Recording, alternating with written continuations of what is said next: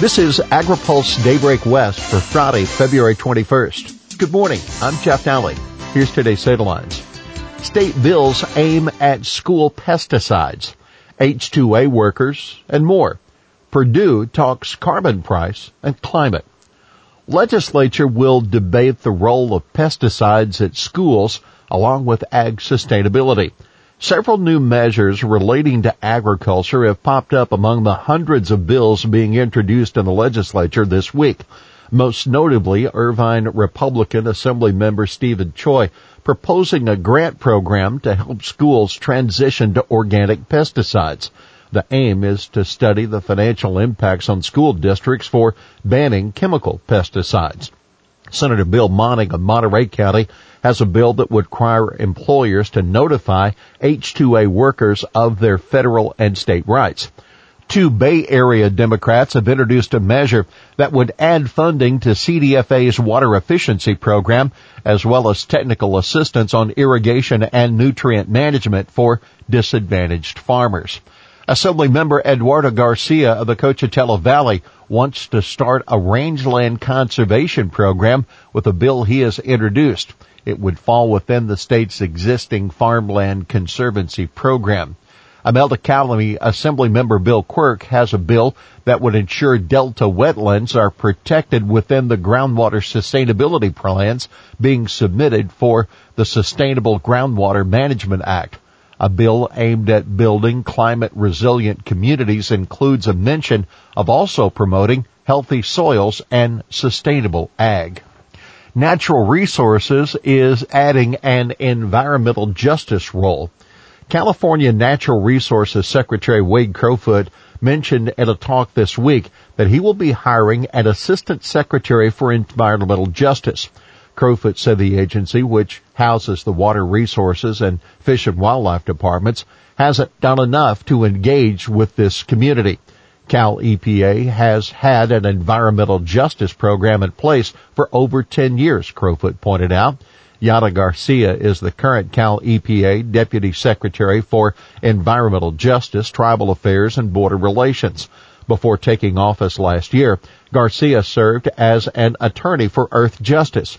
At the time, the advocacy organization was involved in lawsuits against the government over banning pesticides like chlorpyrifos.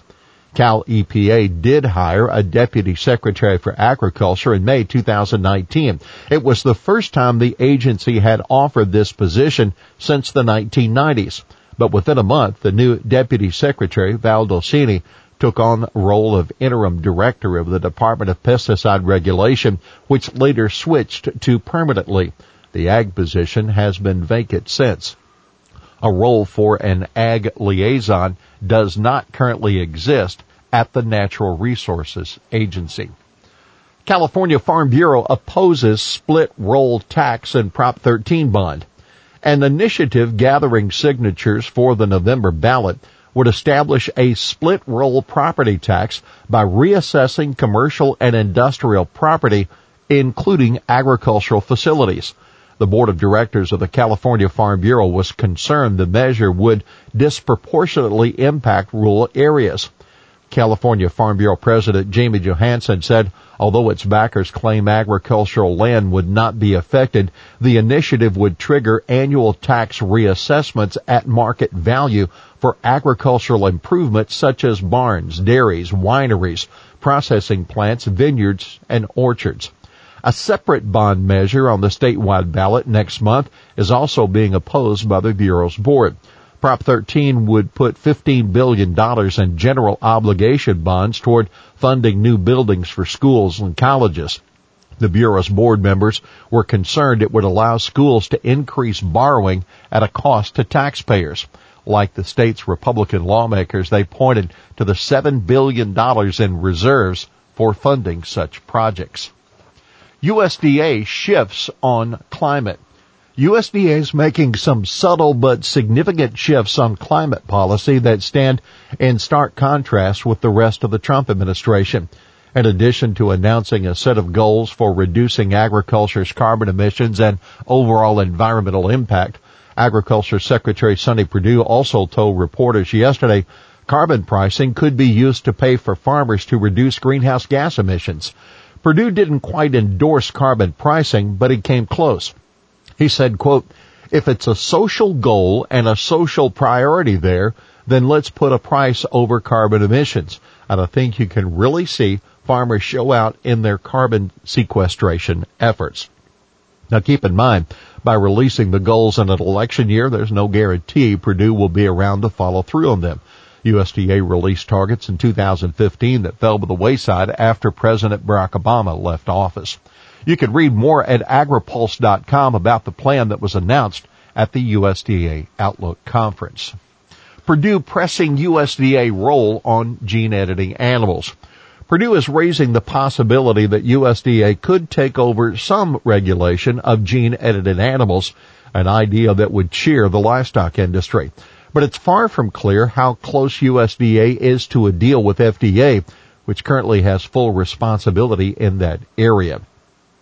No trade boom in forecast. USDA is projecting only a modest increase in exports for fiscal 2020, despite the Phase 1 trade deal with China. Exports are forecast up $4 billion to $139.5 billion. That's a $500 million increase from the USDA's November forecast. The fiscal year runs through September. Oh, and by the way, there's been concern that the coronavirus outbreak would delay talks between the U.S. and Chinese officials on removing non-tariff barriers on U.S. ag products like beef, dairy, fruit, and vegetables. But that's not the case, says Michael Ward, USDA Senior Agriculture Attaché at the U.S. Embassy in Beijing. Survey. Producers guarded on 2020. Producers aren't looking for a lot of improvement in farm finances this year. That according to an informal survey of the American Farm Bureau Federation members. Some 46% of those surveyed said they expect farm profitability to be lower this year, and 36% expect to be about the same. That according to Farm Bureau Chief Economist John Newton. Sources. India deal not imminent. No trade deal of any size with India is expected in the near future. Sources tell AgriPulse that ahead of President Donald Trump's visit to the country next week. Trump said earlier this week that a large, comprehensive trade deal with India wouldn't be possible until much later, possibly not this year. Here's today's He Said It. Cutting green tape is not about cutting environmental regulations. That's Secretary Crowfoot defending his new initiative for streamlining the permitting process for restoration projects.